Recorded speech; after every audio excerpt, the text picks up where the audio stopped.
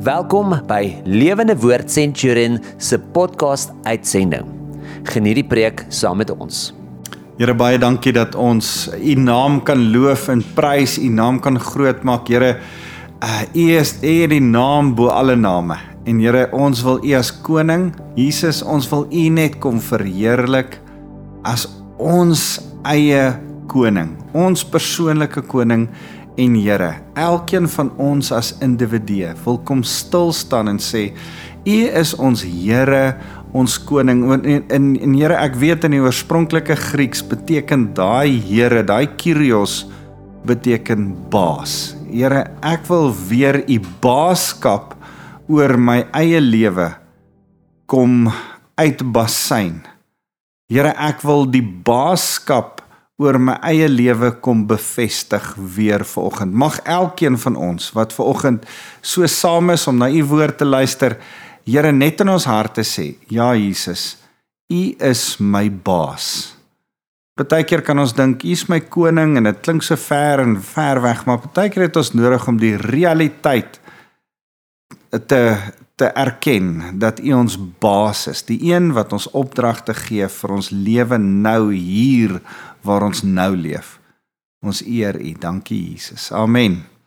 Het is my so interessant dat ons het partykeer so 'n bietjie 'n weersin in die woord baas, maar tog wil die Here hê dat ons moet weet dat hy ook ons baas is. Dit is vir my lekker om weer so saam met jou te kuier. My naam is Wouter van der Merwe, ek's van Lewende Woord Centurion en onthou tog dat as jy vir my iets wil stuur, met my wil gesels, dalk 'n kommentaar wil lewer of net sommer hallo wil sê, is my e-posadres wouter@lewendewoord.co.za.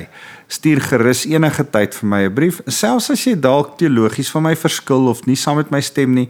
Dis my altyd lekker. Ek gaan nie geaffronteer voel of bedreig voel daardeur nie. Ek geniet dit om verskillende opinies na te kyk en selfs ouens te antwoord as hulle vra dat ek met hulle dalk 'n onderwerp of 'n sekere stuk dogma of teologie moet bespreek. Ek is oop vir dit. So ek het verlede week met jou begin gesels oor autoriteit, as jy verlede week ingeskakel het.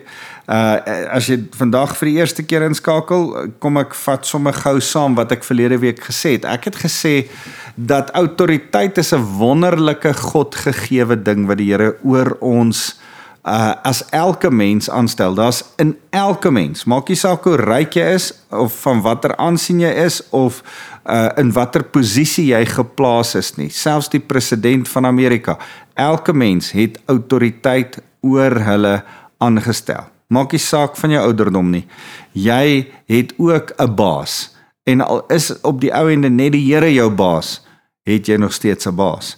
Autoriteit is 'n wonderlike ding. Autoriteit is 'n God-gegewe instelling. Die Here is die grootste autoriteit en ons het na 'n skrif of twee gekyk verlede week wat bevestig dat Vader God ons grootste autoriteit is en dat hy van hom af alle autoriteit kom. En dan het ons ook vir mekaar per implikasie gesê dat elke stuk teenautoriteit, rebellie, elke stuk verset en ongehoorsaamheid teen autoriteit kom eintlik van Satan af.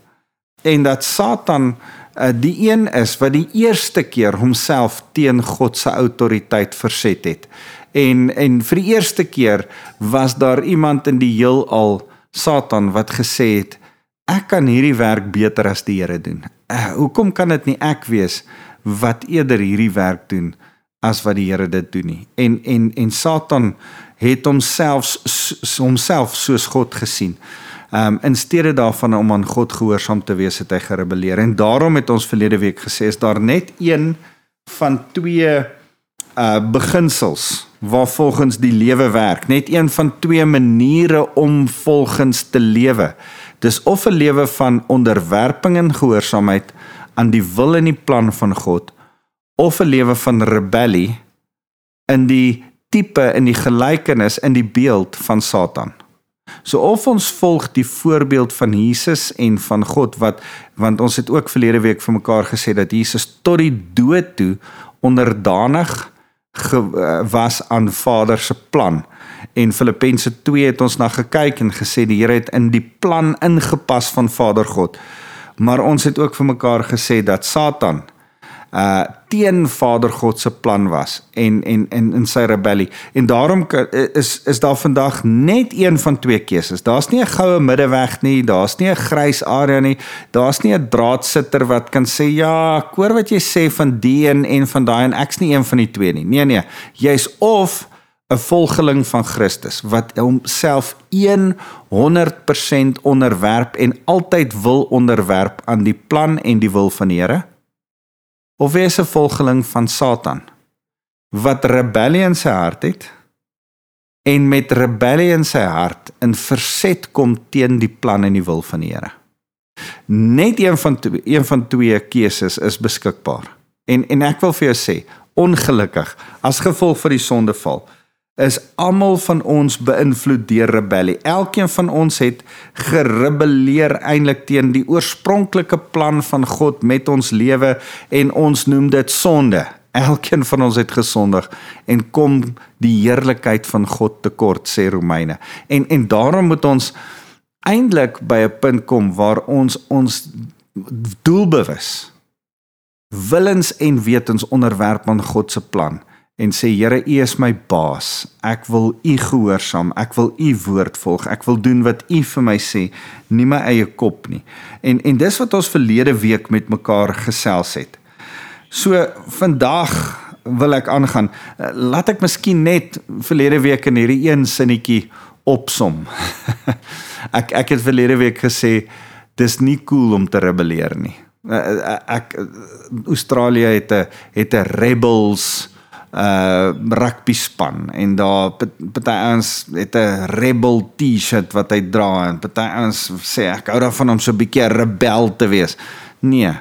As jy weet wat is die rebel en wie is die oorspronklike rebel, sal jy niks met rebellie te doen wil hê nie. Sal jy nie eers jouself ooit aan enige vorm van rebellie wil koppel nie. Ek en jy is nie veronderstel om enigsins 'n bietjie van 'n rebel of 'n harde kop of 'n bietjie dwars een te wil wees nie. Nee. Ons moet soos Christus nederig van hart, sag van gesindheid, onsself onderdanig stel aan God se plan en wil van ons lewe.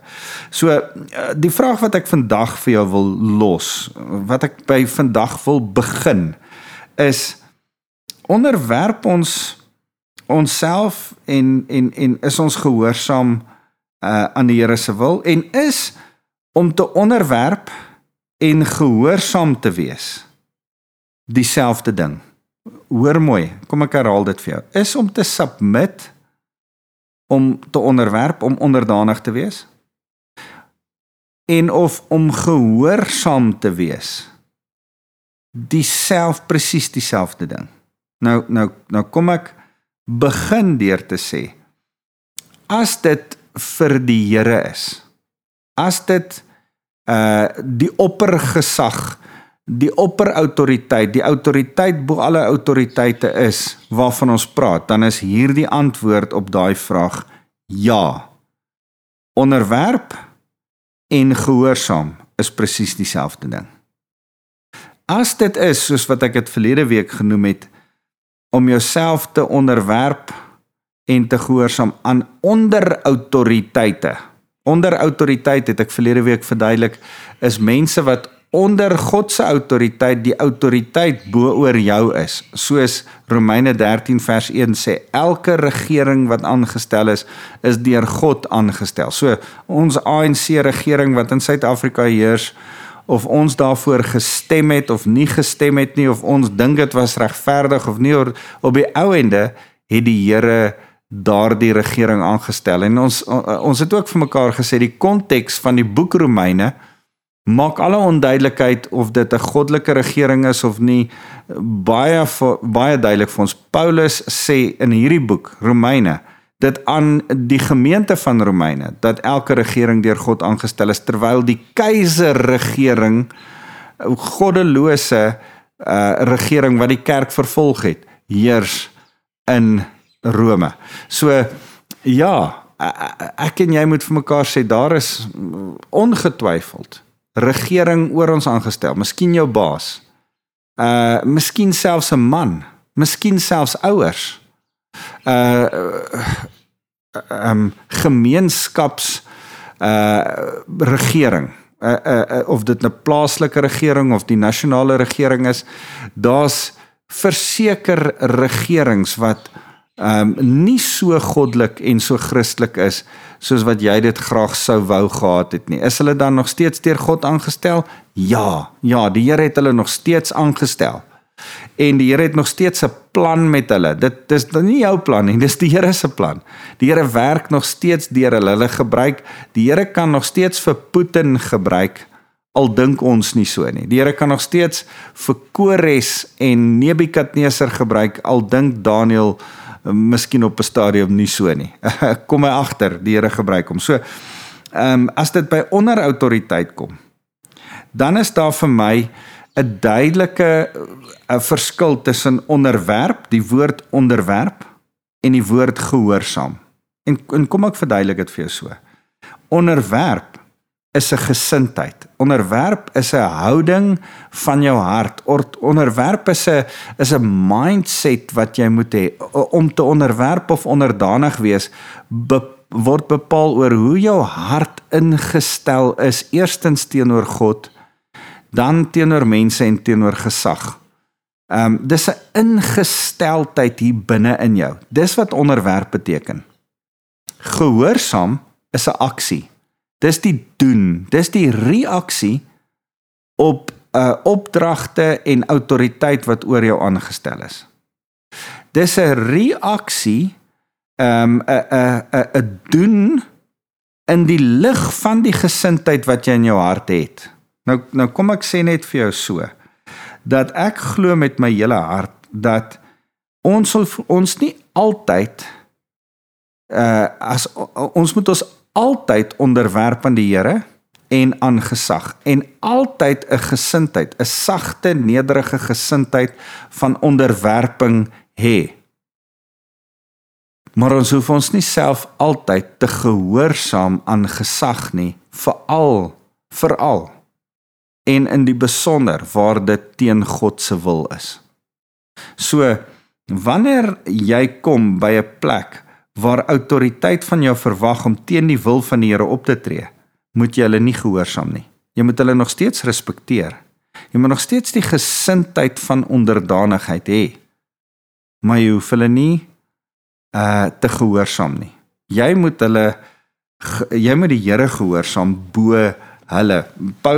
Petrus en Johannes is in so 'n posisie geplaas in Handelinge 4, en ek lees dit saam met jou. Daar gebeur 'n wonderlike ding. Hulle genees 'n man, en die eintlik sê die tempel Sadduseërs en die Fariseërs vir hulle, julle mag nie hierdie ou genees nie, en veral nie by die tempel nie, en veral nie op die Sabbat nie. En dan gaan hulle nog steeds aan. Ek lees vir julle Handelinge 4 vanaf vers 13, dan sê die raadslede was verbaas toe hulle Petrus en Johannes se waagmoed sien, sonder enige besondere opleiding. Hulle het ook erken dat hulle mense was wat saam met Jesus was, maar omdat die man wat gesond gemaak is daar reg by hulle gestaan het, het die raadslede niks gehad wat hulle kon sê nie. Daarop het Petrus en Johannes uit die raadsaal, is hulle uit die raadsaal gestuur, en die saak het hulle met mekaar bespreek. Wat gaan ons met hierdie mans aanvang, het hulle vir mekaar gevra. Dis vir almal wat in Jerusalem woon duidelik dat die onmiskenbare teken wat plaasgevind het, die man wat al jare lank by die tempel gesit het, is genees. Dis onmiskenbaar. En ook dit kan ons nie ontken nie. Maar om te keer dat dit nog verder onder die volk versprei, sê vers 17, kom ons dreig hulle om nie weer met iemand in die naam van Jesus te praat nie. Onthou die duidelike opdrag wat Jesus vir hulle gegee het. Gaan en verkondig my evangelie aan al die nasies. Matteus 28 vers 19 en 20.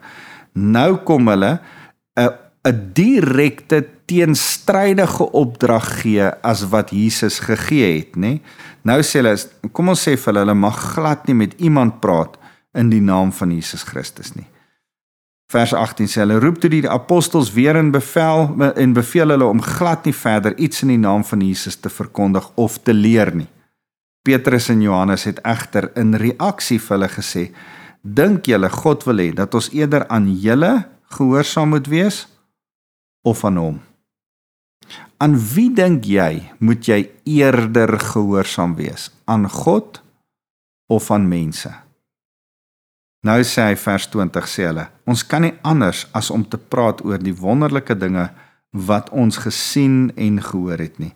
Die raad het hulle nog verder gedreig, uiteindelik het hulle egter laat gaan, want hulle het nie geweet hoe om hulle te straf sonder om 'n volksopstand te veroorsaak nie. So, partykeer in jou lewe gebeur daar goed, dat die direkte autoriteit oor jou, daai onderautoriteit wat die Here oor jou aangestel het, verwag van jou om iets te doen wat teenstrydig is met die woord van die Here, wat verwag dat iets wat jy moet doen in opdrag, die aksie wat jy moet uitvoer, die gehoorsaamheid van aan hulle, is nie gehoorsaamheid aan God nie. Dan staan jy eintlik voor 'n keuse.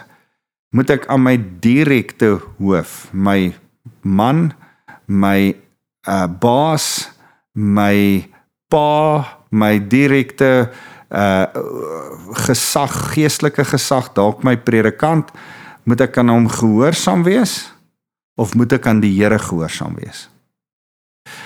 As dit teenstrydig is met wat die woord van die Here sê, waar hoor ons die wil en die plan van die Here? Die woord van die Here. Dis die openbaring van die woord en die plan van die Here. Ons moet gaan kyk in die woord van die Here wat sy opdragte is.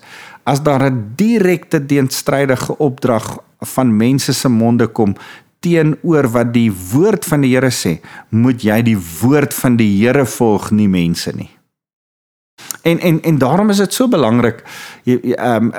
Verlede week na die preek sê iemand vir my, Hitler het ook Romeine 13 vers 1 gebruik om vir mense te sê, julle moet julleself onderdanig stel aan die regering van die tyd, en die nazi-regering van die tyd het van die kerk en die Christene in Duitsland net voor die Tweede Wêreldoorlog verwag om aan hulle gehoorsaam te wees.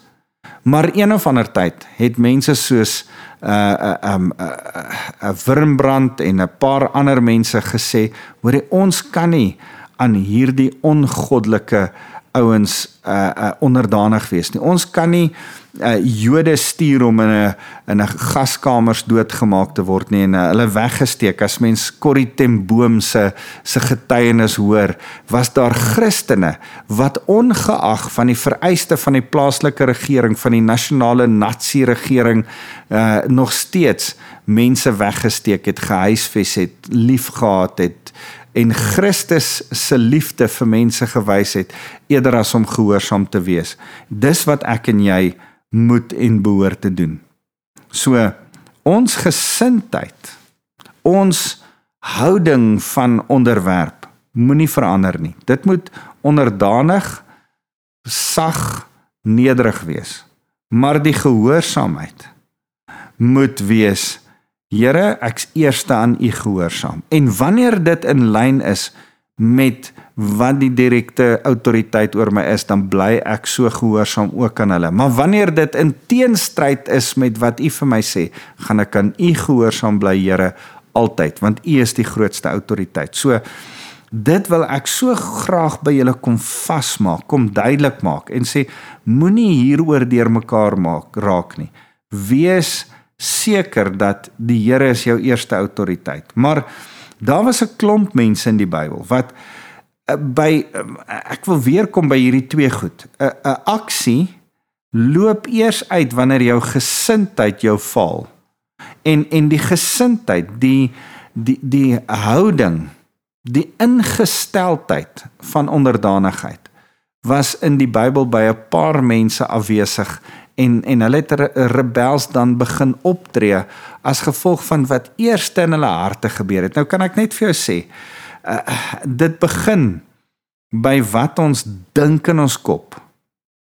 Ons mindset, ons gedagtes, ons ingesteldheid word later as dit verkeerd is, omgesit in wat ons sê. En wat ons dan begin sê, begin ons later doen.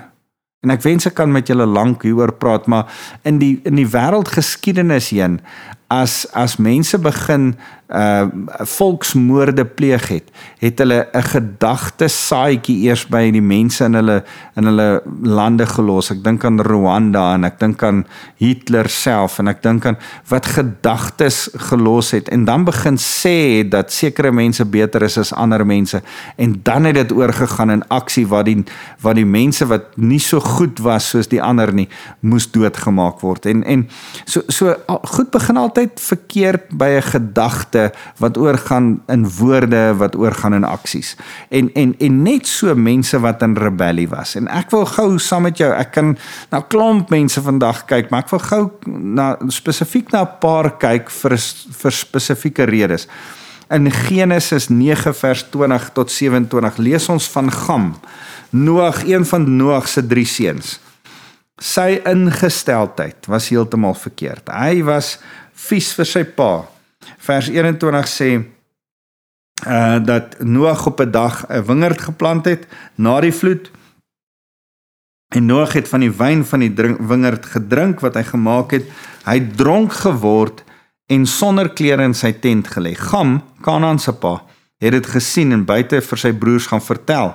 Sem en Jafet vat toe 'n kledingstuk en hou dit agter hulle skouers, loop agteruit in die tent in en bedek hulle pa. Hulle het nie agtertoe gekyk nie, omdat hulle nie hulle pa in daardie toestand wou sien nie. Toe Noag weer nugter was, kom hy agter wat sy jongste seun gedoen het en hy spreek toe 'n vloek uit oor Kanaan, die seun van Gam. Jy sien wat Gam hier doen is, hy ontbloot sy pa.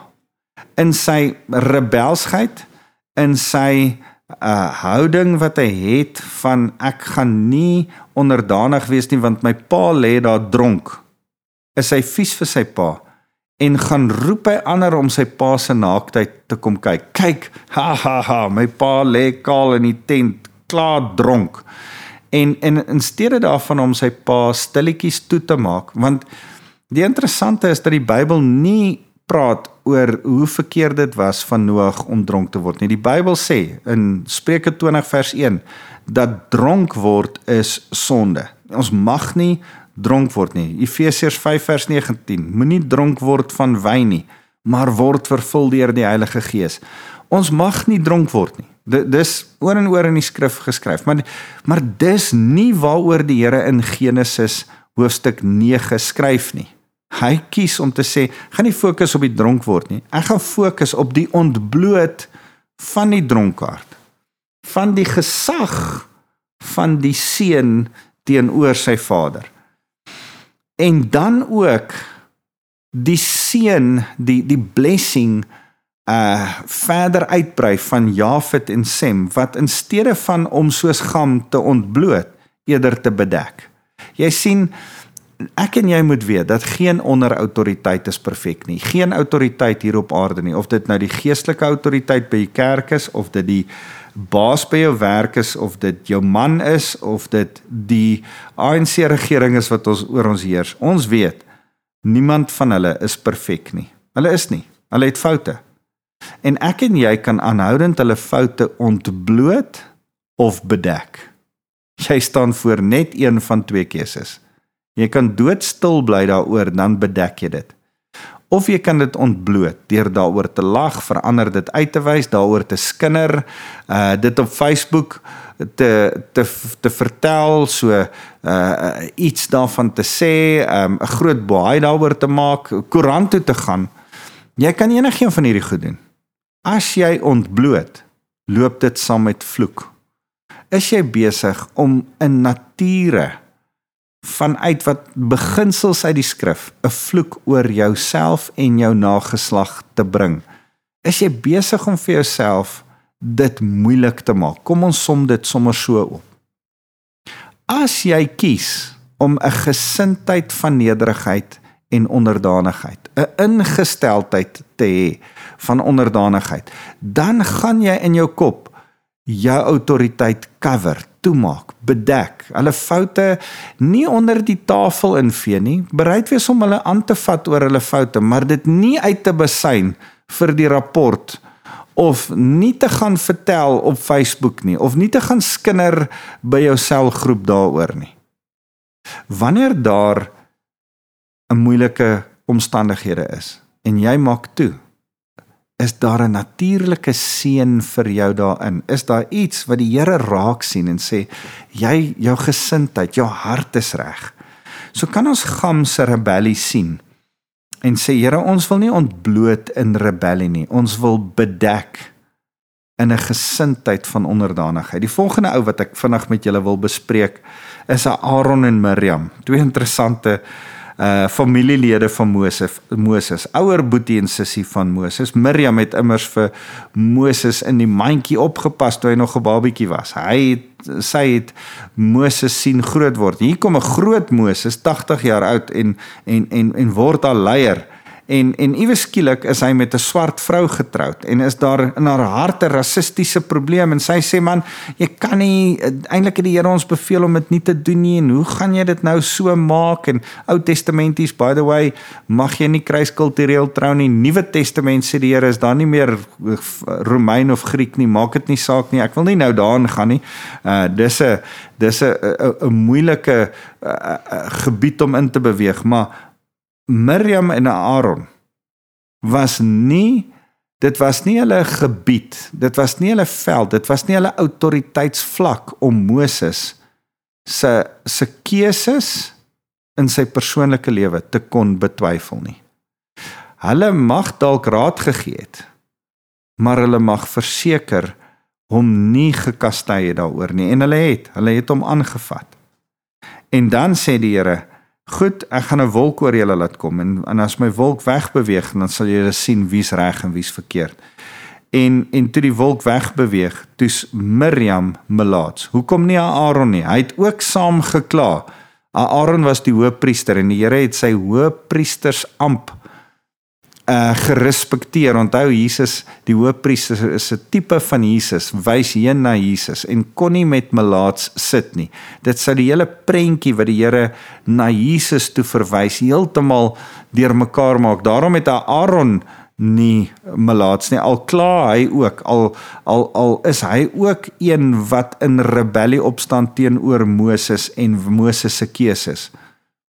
Maar Miriam is melaats. En dit laat my dink dat skinder en mense sonder 'n gesindheid van onderdanigheid, maar met 'n rebelse gesindheid en 'n beter wetigheid, is aansteeklik soos wat melaats aansteeklik is onrein soos wat melaats onrein was.